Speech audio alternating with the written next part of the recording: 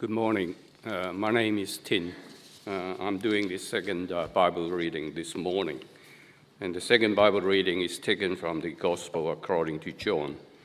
It's John chapter 3, verse 1 to 21.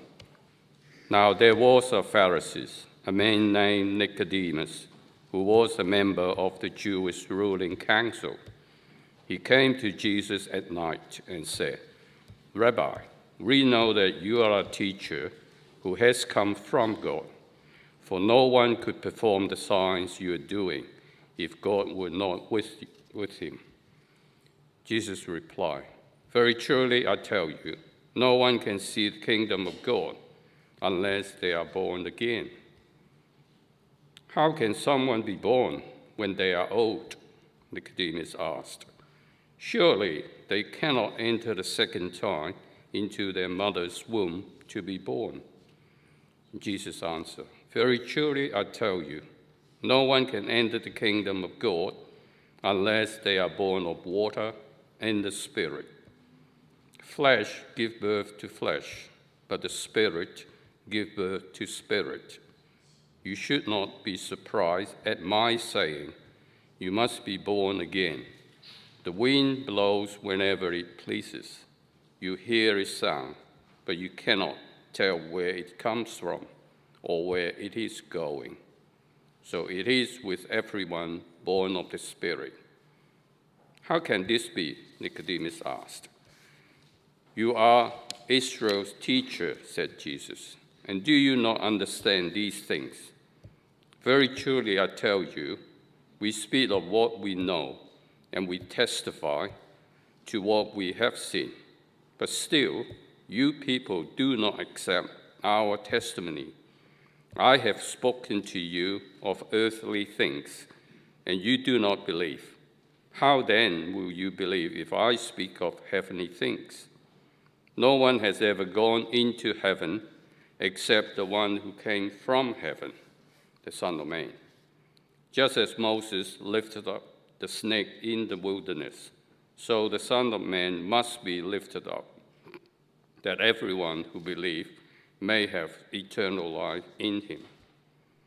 For God so loved the world that he gave his one and only Son, that whoever believes in him shall not perish, but have eternal life.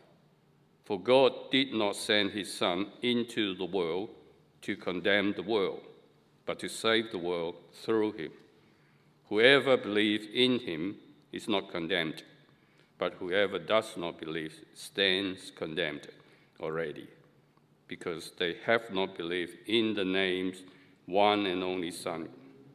This is the verdict. Light has come into the world, but people love darkness. Who does evil hates the night, and will not come into the light for fear that their deeds will be exposed. But whoever lives in the truth comes into the light, so that it may be seen plainly that what they have done has been done in the sight of God." And this is the very word of God. Thanks, Tin. Good morning. My name's Ollie. I'm one of the ministers of our church, and it's great to be with you this morning. Just a few things before we begin. If you're a note taker, then you'll find an outline in your handout, so you might like to look at that.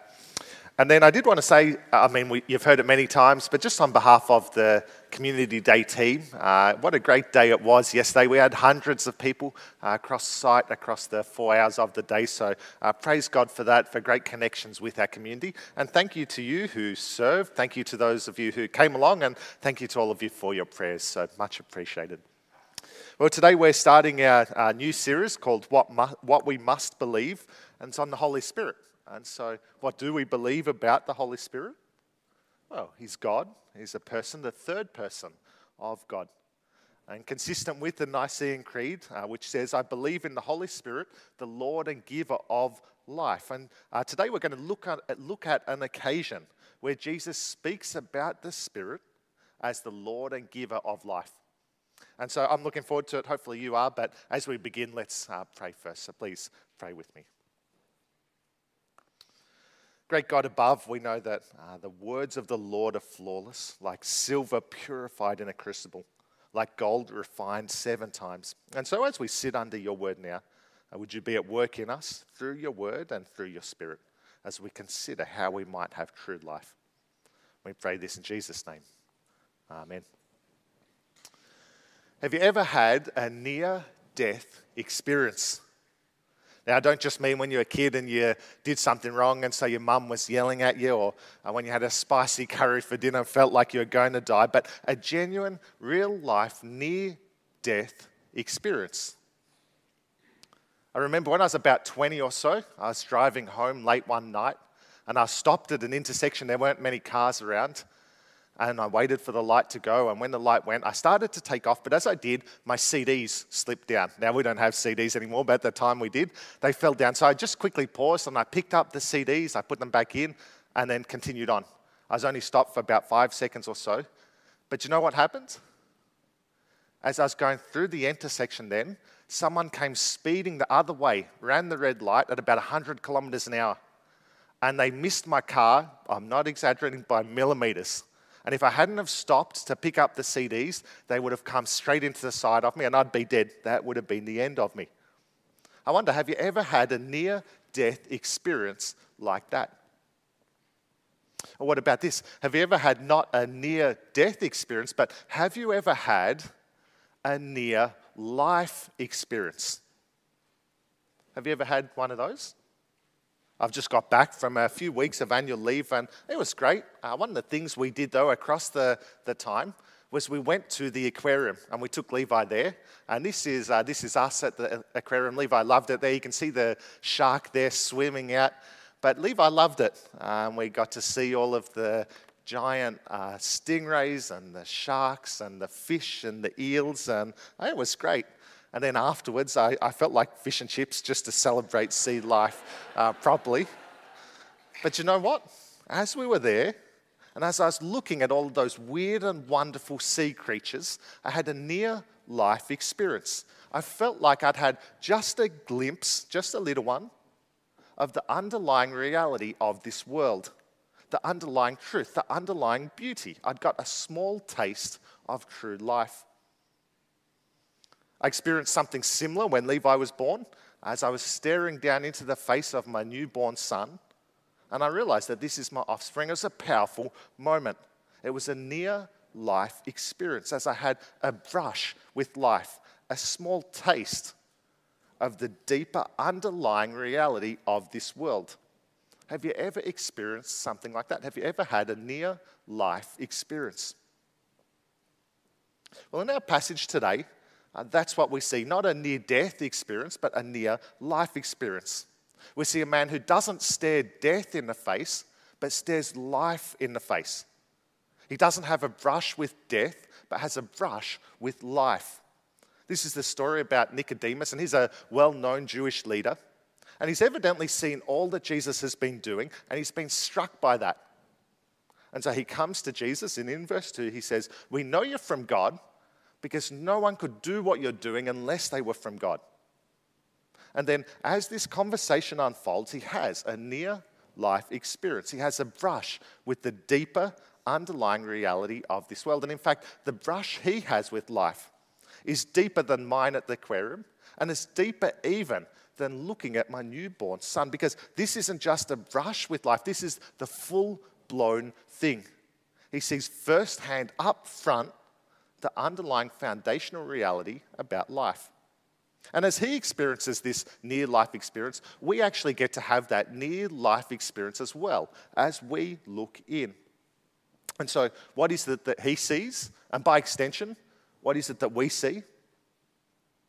Well, we learn two foundational truths about life. The first is this: we need the Spirit to gain life. We need the Spirit to gain life. Because as Jesus and Nicodemus talks, Jesus makes this very clear. Nicodemus has just told Jesus he knows he's from God. This is a man who's seen the signs and is ready to ask the deeper questions. And Jesus obliges him straight away. Jesus tells him what he has to do to gain life. Did you see that in verse 3? Have a look. Jesus replied, "Very truly I tell you, no one can see the kingdom of God unless they are born again." Now, the kingdom of God is a term Jesus uses quite a lot, and he uses it to refer to heaven, to eternal life spent with God, to true life. And how do we get this eternal life with God? Well, we have to be born again. Now, understandably, Nicodemus hears that and he's just a little bit confused. He's thinking literally, and he knows that that's impossible. Have a look at verse 4. How can someone be born when they are old? Nicodemus asked. Surely they cannot enter a second time into their mother's womb to be born. And he's right. I mean, of course, a full-blown, full-grown adult can't fit into their mother's womb. I mean, it's hard enough to fit a baby in there. Pregnant women get pretty big by the end. But could you imagine a pregnant lady with me inside of her? All 90 kilos of me. Imagine how horrifyingly big should be. I mean, of course it doesn't fit. A full-grown adult cannot fit into their mother's womb. But Jesus isn't talking about a physical birth, or rather physical rebirth. He's talking about a spiritual rebirth. Did you see that as he continues? Have a look at verse 5. Jesus answered, very truly I tell you, no one can enter the kingdom of God unless they are born of water and the Spirit. See, to get life, you have to be born not physically, but spiritually. Born of water and Spirit. Now, that idea of born of water can be a bit confusing. Some people have thought that it's referring to physical birth. Because what happens when a woman gives birth? Well, her waters break. So some people think that that's what Jesus is referring to, our first physical birth. Others think he's referring to baptism, which does involve a lot of water. Now, obviously, Jesus is very positive towards baptism, but in the context here, it doesn't fit because baptism hasn't been mentioned at all in this conversation. And so the mention of Jesus mentioning water by itself doesn't necessarily mean he must be talking about baptism. But instead, I think the most persuasive case for what this is talking about is an Old Testament reference. Now, keep your finger here, but flip with me back to Ezekiel. So our first Bible reading, Ezekiel 36, verses 25 to 27. In Ezekiel 36, we see God speaking to his people. And he talks about how he'll wash them clean by his Spirit. And this is what it says. Have a look, verses 25 to 27. I will sprinkle clean water on you, and you will be clean. I will cleanse you from all your impurities and from all your idols. I will give you a new heart and put a new spirit in you. I will remove from you your heart of stone and give you a heart of flesh. And I will put my Spirit in you and move you to follow my decrees and be careful to keep my laws. Do you see what it's saying? This is one of the beautiful Old Testament prophetic predictions about when God will wash his people clean by giving them his Spirit. And this is what the Old Testament does. It seems to often link this Holy Spirit with water. And so in a sense, water and Spirit here are referring to the same thing, the supernatural work of God in causing someone who believes in Jesus to be born again. Because that term born again literally means born from above, born by God's Spirit. And when you hear that, you might think of passages like John 1:13, which talks about not a physical birth, but a supernatural birth. Not a birth of blood or will or flesh, but life through God's Spirit. And that's what Nicodemus needs. He needs the Holy Spirit to give him this new birth. He needs the Spirit to gain life. Jesus then makes the point again in verse 6. Have a look. Flesh gives birth to flesh, but the Spirit gives birth to spirit.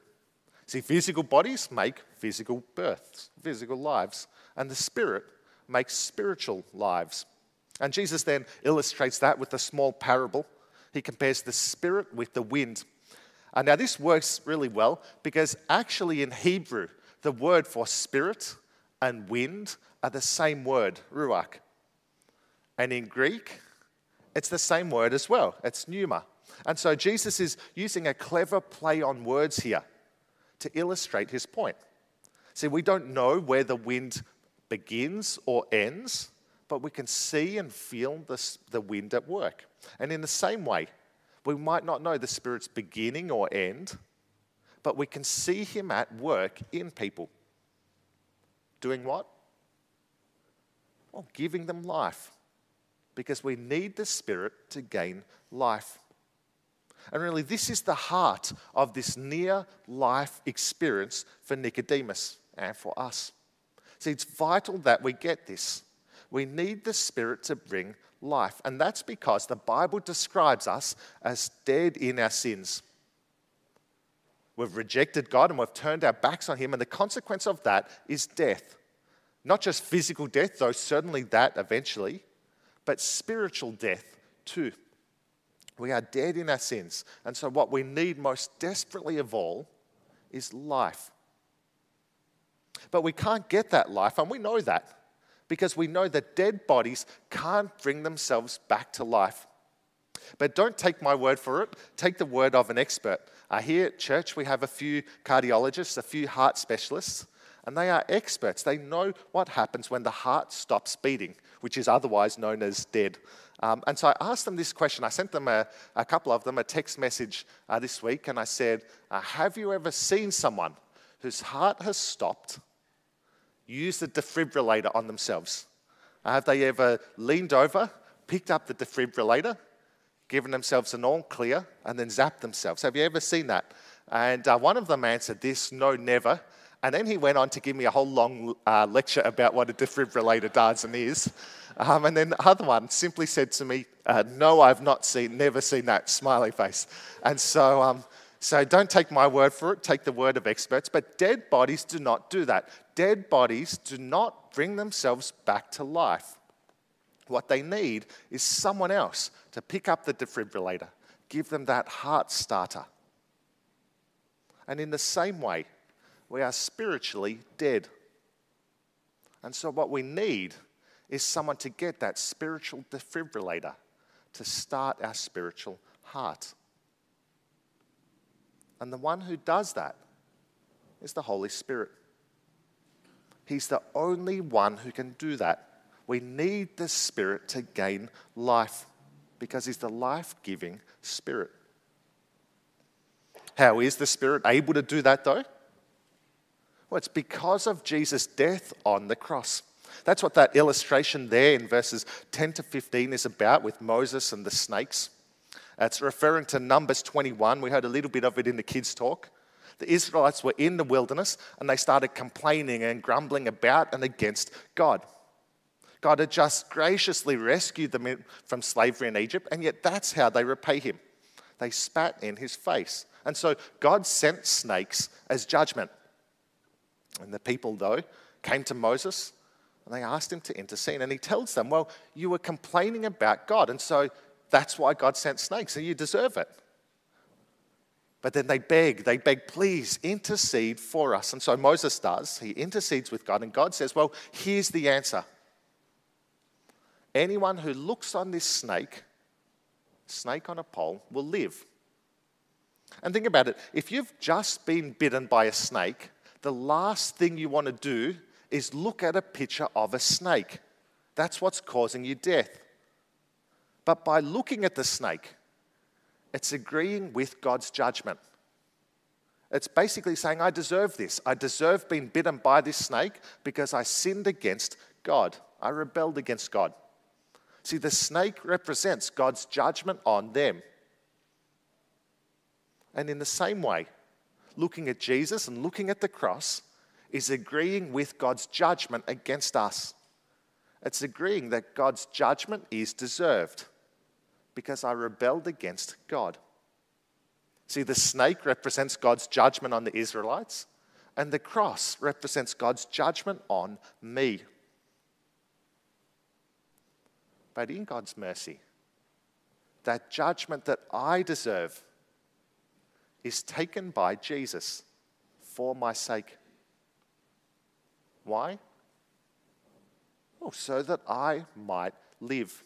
That's what the famous Bible verse there is about. It's perhaps the most famous Bible verse in the whole of the Bible. Many of you might know it off the top of your head. You may not even need to look at the verse, but do have a look with me. Verse 16. So John 3, verse 16. For God so loved the world that he gave his one and only Son, that whoever believes in him shall not perish, but have eternal life. See, Jesus took our sins so that we might be saved, so that we might have life. And what does the Holy Spirit enable me to do? Well, the Holy Spirit enables me to put my name into that verse. For God so loved Ollie that he gave his one and only Son for Ollie, so that Ollie might not perish, but Ollie shall have eternal life. Can you say that? Is that true for you? See, how do you know if you have the Holy Spirit and the life that the Spirit offers? Well, you can read verse 16 like that. You can put your name into it like that. And if you can, then you have the life given by the Spirit. See, new birth enables me to believe in Jesus. But so importantly, remember, there's no other way to life other than through the Spirit. And so today, as we see this near-life experience for Nicodemus, and as we have our own near-life experience as we watch on, whatever you do, do not miss this. It's the absolute foundational reality of this world. We need the Spirit to gain life. But what kind of life is it? Well, that's what we see with our second underlying truth. That's what we learn from this near-life experience. And the second foundational truth is this. We need the Spirit to live in light. We need the Spirit to live in light. See, the Spirit doesn't just give us life. He also enables us to live life. He enables me to live life in God's way. He enables me to live life to the full, in the joyful and satisfying way that God has designed us to live. And we see that with the contrast that Jesus gives, a contrast of light and dark. Now, darkness is a terrible thing, but I think we've lost a little bit of that in our modern world because we never really are exposed to genuine darkness. A couple of months ago, I went for a jog late at night, around 10:30 or so, but even that late at night, there were still so many different lights around. As I was jogging along, there was the lights coming from the street lights up above. There was the lights coming from the windows in the houses I was jogging past. There was lights coming from cars as they drove along. And I even had my phone on me so I could pull that out and use that for light if I needed. See, even while I was outside so late at night, there was still light around. And so we don't really experience true darkness anymore. But in Jesus' time, darkness was a very different thing. It was the darkness of a complete absence of light, a darkness so thick you could put your hand in front of your face and not see it. And darkness like that is a dangerous thing. You don't know who or what is waiting for you there, waiting to attack and harm you. Thieves, murderers, wild animals waiting to devour. In true darkness, any of those might be just there and you don't know it. See, true darkness is a terrible thing. And yet, even though that's what darkness is like, somehow we still want to live in darkness. Did you see that? Have a look at verses 19 and 20. This is the verdict. Light has come into the world, but people loved darkness instead of light because their deeds were evil. Everyone who does evil hates the light and will not come into the light for fear that their deeds will be exposed. Have you ever noticed the difference between moths and cockroaches? When the light goes on, what do moths do? Well, they flock to the light. That's where they go instantly. But what do cockroaches do? Well, they scurry away to darkness. They flee the light. And in a sense, by nature, we are cockroaches. By nature, we flee the light and scurry towards darkness. Why? Well, I think it's because of shame and guilt. Deep down, I think we're all weighed down by the shame of knowing that what we've done so many times is wrong, even evil. The guilt of knowing that we've acted in ways that have dishonored God and hurt others. I wonder, have you ever felt shame and guilt about something you've done? Deep down, you knew it was wrong. Deep down, you knew you shouldn't have done it. And I'm sure even as you're thinking now, you can think of things that you would be mortified if someone else knew that you had thought or done that. And so what we do is we try and hide it away. We don't want anyone to know. And so we try and hide away in the darkness, where the light of day will never shine its revealing light on those things we've done. But still we know, and still God knows. Have you ever experienced that? Well, I think it's because of that we gravitate towards darkness, just like cockroaches. We scurry away from the light and into the darkness because we can't handle it. But the incredible news is that we do not need to be cockroaches anymore. Through the Spirit, we can be more like moths. Because what do? Well, as soon as the light goes on, they flock to the light. They swarm to it. They love the light. And they'll do anything they can to get into the light. And we can live like that because our guilt and our shame has been washed away by Christ's death on the cross. And so now we are free to come into the light, free of fear, free of anxiety, free of the crushing weight of guilt and shame. See, the Spirit offers us life lived in light. He enables us to live God's way. He enables us to live life to the full in the joyful and satisfying way that God has designed us to live. Have a look at verse 21. But whoever lives by the truth comes into the light, so that it may be seen plainly that what they have done has been done in the sight of God. See, the Spirit offers us a life of living in the light, where everything is exposed. What is it that's exposed? Well, not our shame and our guilt now, but God's mighty work in us, shaping and sanctifying us by His Spirit into the image of His Son. Because that is what the Spirit does. He doesn't just give us light, but He also helps us to live life well in a way that honors God. He helps us to grow in godliness and in grace, in forgiveness and in faithfulness, in mercy and in maturity. He helps us to grow in the fruit of the Spirit. He helps us to hate sin and love God. And so what we actually see as God's people is a slow change in us over time. To become a member here at St. Stephen's, one of the things you need to do is to share your testimony.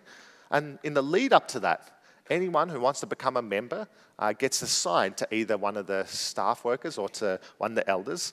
And that ministry staff or that elder will meet with the person and go over their testimony. And it's a really great thing. I love being involved with that. I love doing that.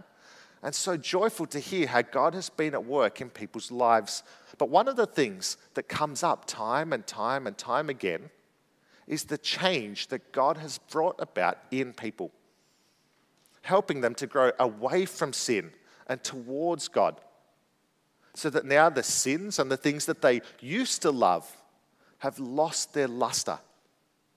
Whereas in the past they loved certain sins, now they detest them. See, that is the work of the Spirit, helping them to live in light. And I wonder, reflecting back on your life, can you resonate with that?